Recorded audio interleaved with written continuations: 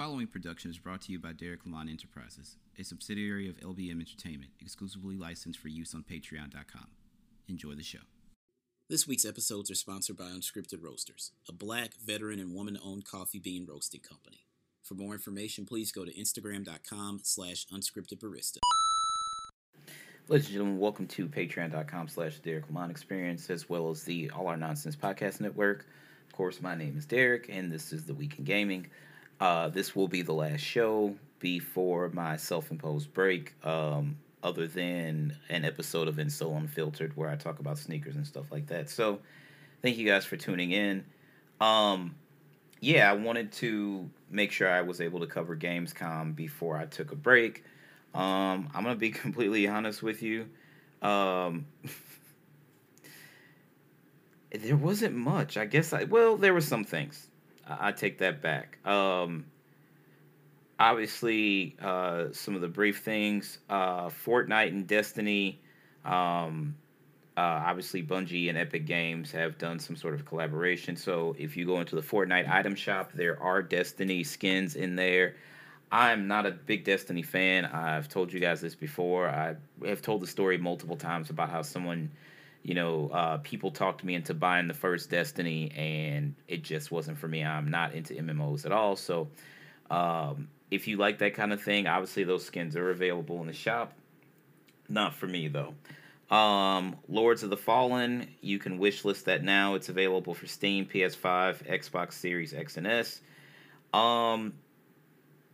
It just doesn't look like the type of game that I'm going to be into, so, I apologize. There wasn't much that was shown on opening night by Jeff Keighley that really moved the needle for me. Kojima came on, announced he's doing an exclusive podcast with Spotify, so it's going to come in English as well as Japanese.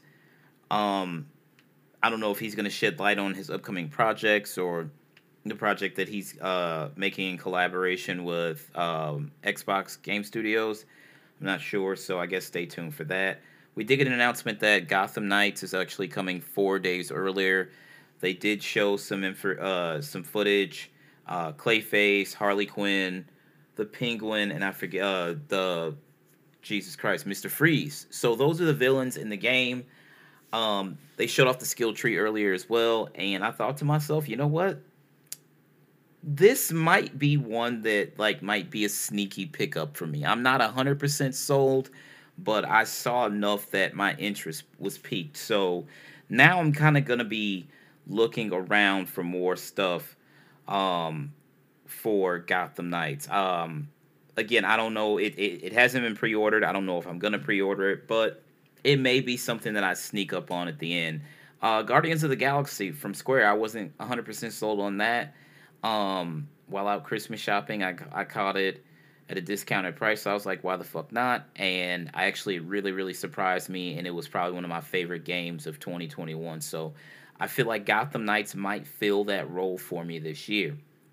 In other news, apparently it looks like the Jedi Fallen Order sequel is going to drop in March of next year. So fingers crossed on that. That would be very, very interesting. As I told you guys, I saw a placeholder date on Amazon for Final Fantasy VII Crisis Core Reunion, which was saying March as well. That would technically still be winter, so that could be possible. It'd be interesting if both of those drop, because for me, it's like, okay, well, which one of these are you going to play, right? Obviously, I'm going to play both of them, but it's just like allotting the time. Like I knew when we first went under the pandemic, it's like, okay, Final Fantasy VII Remake is coming this time. The Last of Us Part 2, quick delay, and then it came, so it's like, okay, back to back, I was playing these games. I think I finished Final Fantasy VII Remake over Easter weekend, and then I played a lot of MLB The Show 2020, and then I went right into The Last of Us Part 2. So I'm kind of planning out my gaming calendar going forward for the next year or so.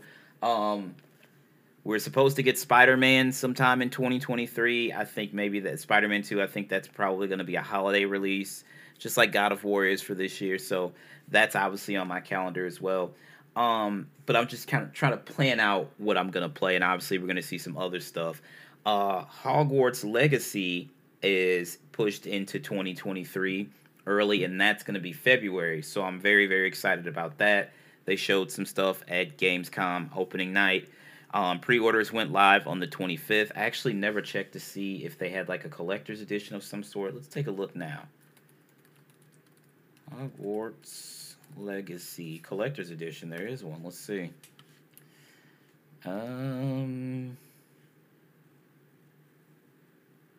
Oh God, yeah. No, I don't think so.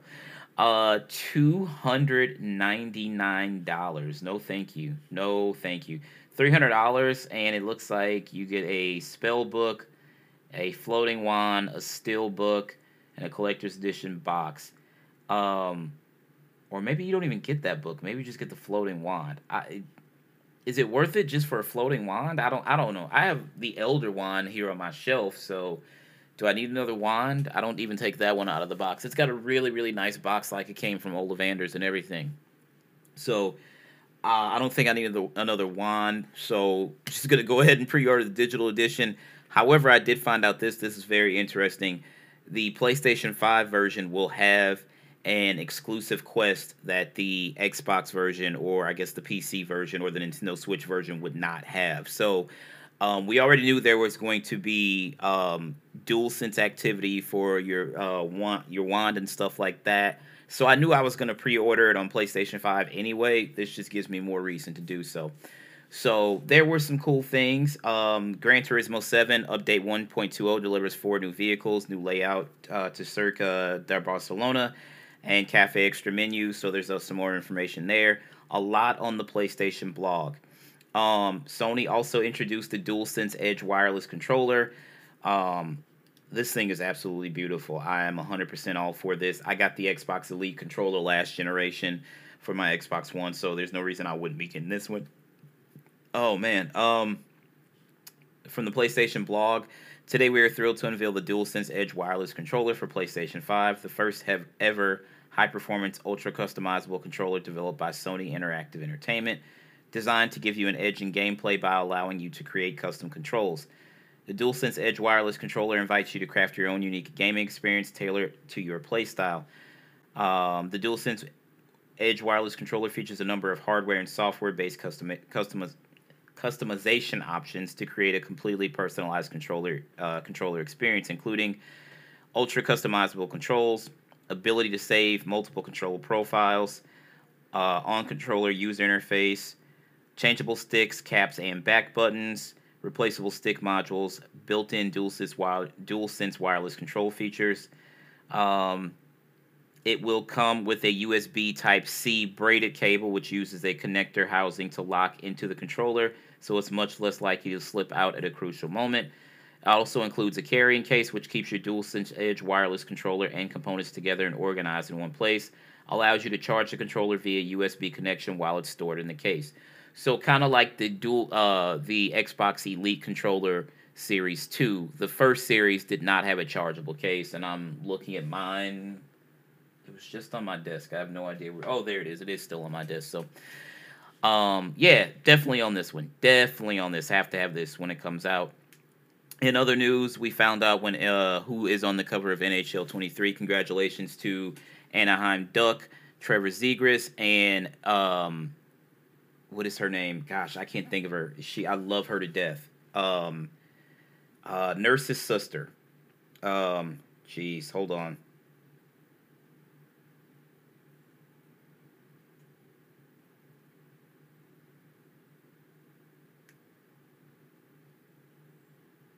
Sarah Nurse. I don't know why I couldn't think of her name. So Trevor Zegras and Sarah Nurse from the Canadian national team made the cover of NHL 23. It launches October 14th on PlayStation 4, PlayStation 5, Xbox One, and Xbox Series and X.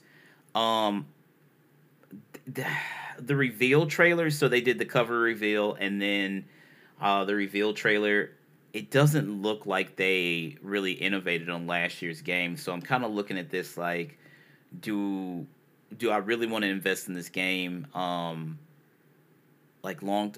just don't know. It's getting to the point where I'm really starting to question a lot of these games. Even this year's Madden, I'm playing Madden 23, and I have to admit they talked about how the total control passing would change the game. It hasn't really added much. The DBs still jump out of nowhere to make unbelievable interceptions. you can lead the receiver to the ball a little better, but then, it's either they're going to intercept it like crazy out of nowhere, or with their back completely turned, they'll just throw a hand out and deflect the pass. So it actually hasn't gotten any better, in my opinion. So I don't know if I'm going to invest in that game going forward, but I don't know. We'll see. Um, yeah, there wasn't really much that I saw at Gamescom, though, that really grabbed my attention. So let's just go ahead and get down to some other news. This comes from Bloomberg.com. Troubled Star Wars video game remake shifts to new studio. The high-profile remake of Knights of the Old Republic will go to Saber Interactive in Eastern Europe. The highly anticipated remake of the video game Star Wars Knights of the Old Republic has a new developer after a bumpy ride. The project, formerly in development at Austin, Texas-based Aspyr Media, is now being led by one of Saber Interactive's Eastern European studios. According to a person familiar with the change who asks not to be identified because the details are private, both developers are owned by the Swedish company Embracer Group AB, which obliquely referenced the pivot in a public statement last week. A representative for Embracer didn't immediately have a comment. The transition shuts down any lingering hope with Aspyr that it may be able to continue leading the project. Bosses at the studio, which had been developing the remake for more than 2 years, told staff last month that the game was on pause as the company tried to figure out what to do next, Bloomberg reported. The message left open the possibility that Aspyr could one day reclaim a leadership role, but rumors quickly swirled among employees that Saber was taking over. Last Thursday, Embracer said in a financial report that one of its big titles known within the industry as a AAA game had switched developers but did not identify the game. One of the group's AAA projects has transitioned to another studio within the group. The company wrote, "This was done to ensure the quality bar is where we needed to be for the title." Some analysts correctly guessed, based on Bloomberg's previous reporting, that the statement referred to the Star Wars remake. Embracer intends to recreate the magic of the original Knights of the Old Republic, a role-playing game that came out in 2003 to great acclaim, and updated using modern technology. The game lets players create their own Jedi, wield lightsabers, and choose whether to follow the light or dark side of the Force in a galaxy filled with complex characters and a rich story. Remakes have become common in recent years, but it's rare for a game to switch companies in the middle of development. Doing so almost always leads to major delays. The new developer must learn how to adapt unfamiliar code, and in most cases will revamp or at least modify previous decisions made for the project. Embracer said it is not expecting any material delays due to the transition, but the game announced during a PlayStation event last year does not have a public release date and will likely take at least 2 more years to finish. People familiar with the development said Embracer stock stumbled on Monday after lukewarm reviews of an upcoming game, Saints Row, and is down 28% this year. Still, some close to the project said they are optimistic this will lead to a better product. Decision makers at Embracer and at publishers Sony Group Corp and Walt Disney Company, both of whom have financial interest in the game, were displeased with progress under Aspyr, which ultimately led to the transition. Most recent time that this has happened is with the Final Fantasy VII Remake. I forget exactly who had it first, and then it was pivoted back to Square Enix. They took over, and they never gave a release date. We just kept saying they'll tell us about it. They'll tell us about it. They'll tell us about it. And when the game came, it's actually really good. I appreciate it. I don't exactly like the fact that they pivoted some from the story. I know they had to flesh the story out more because it was only going to be the portion of the game that took place in Midgar. And you want to get a 25-hour game out of that, which is what they were able to do. So you have to add different story elements, which I can appreciate that. I just don't like how some of it changed, but it is what it is. Sometimes change is for the better. We are all patiently waiting Final Fantasy VII Rebirth, which is the second part of the episode, and the third and final episode will come sometime after that. So we'll see what Saber Interactive can do with this game.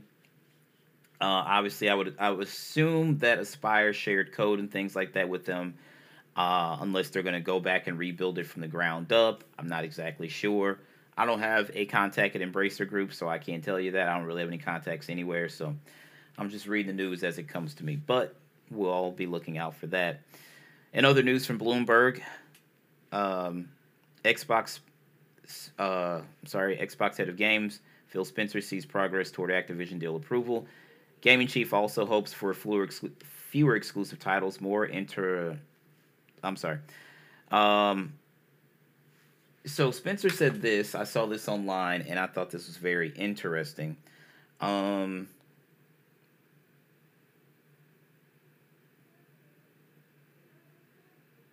okay. Um, Here's a quote. Maybe you happen in your household to buy an Xbox and I buy a PlayStation, and our kids want to play together, and they can't because we bought the wrong piece of plastic to plug into our television. He said.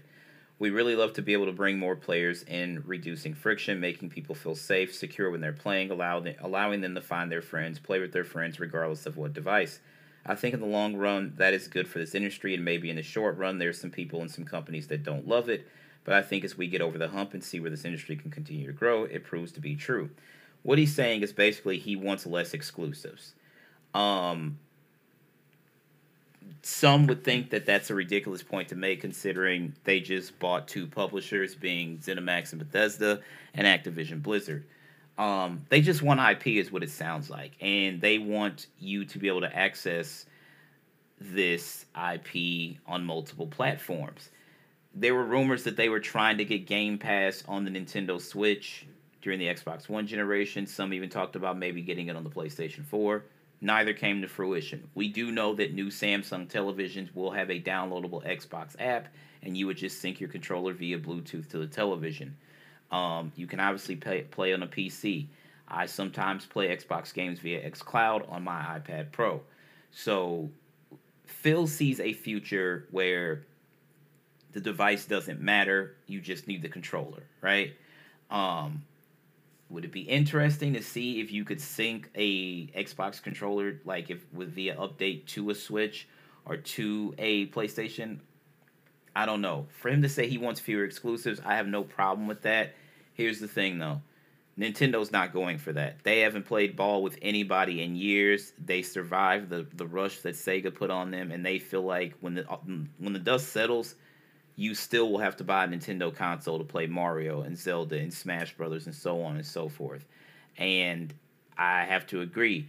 What PlayStation does with their IP, it's not exactly the same. I know some people are like, well, they're exclusive as a console. Yes, they are exclusive to the PlayStation, but more and more PlayStation IP are going to PC years later, right? You're not seeing Mario or Zelda show up on PC. That's the difference. The difference may be Nintendo at the end of the day wants to be exclusive to their platform in totality.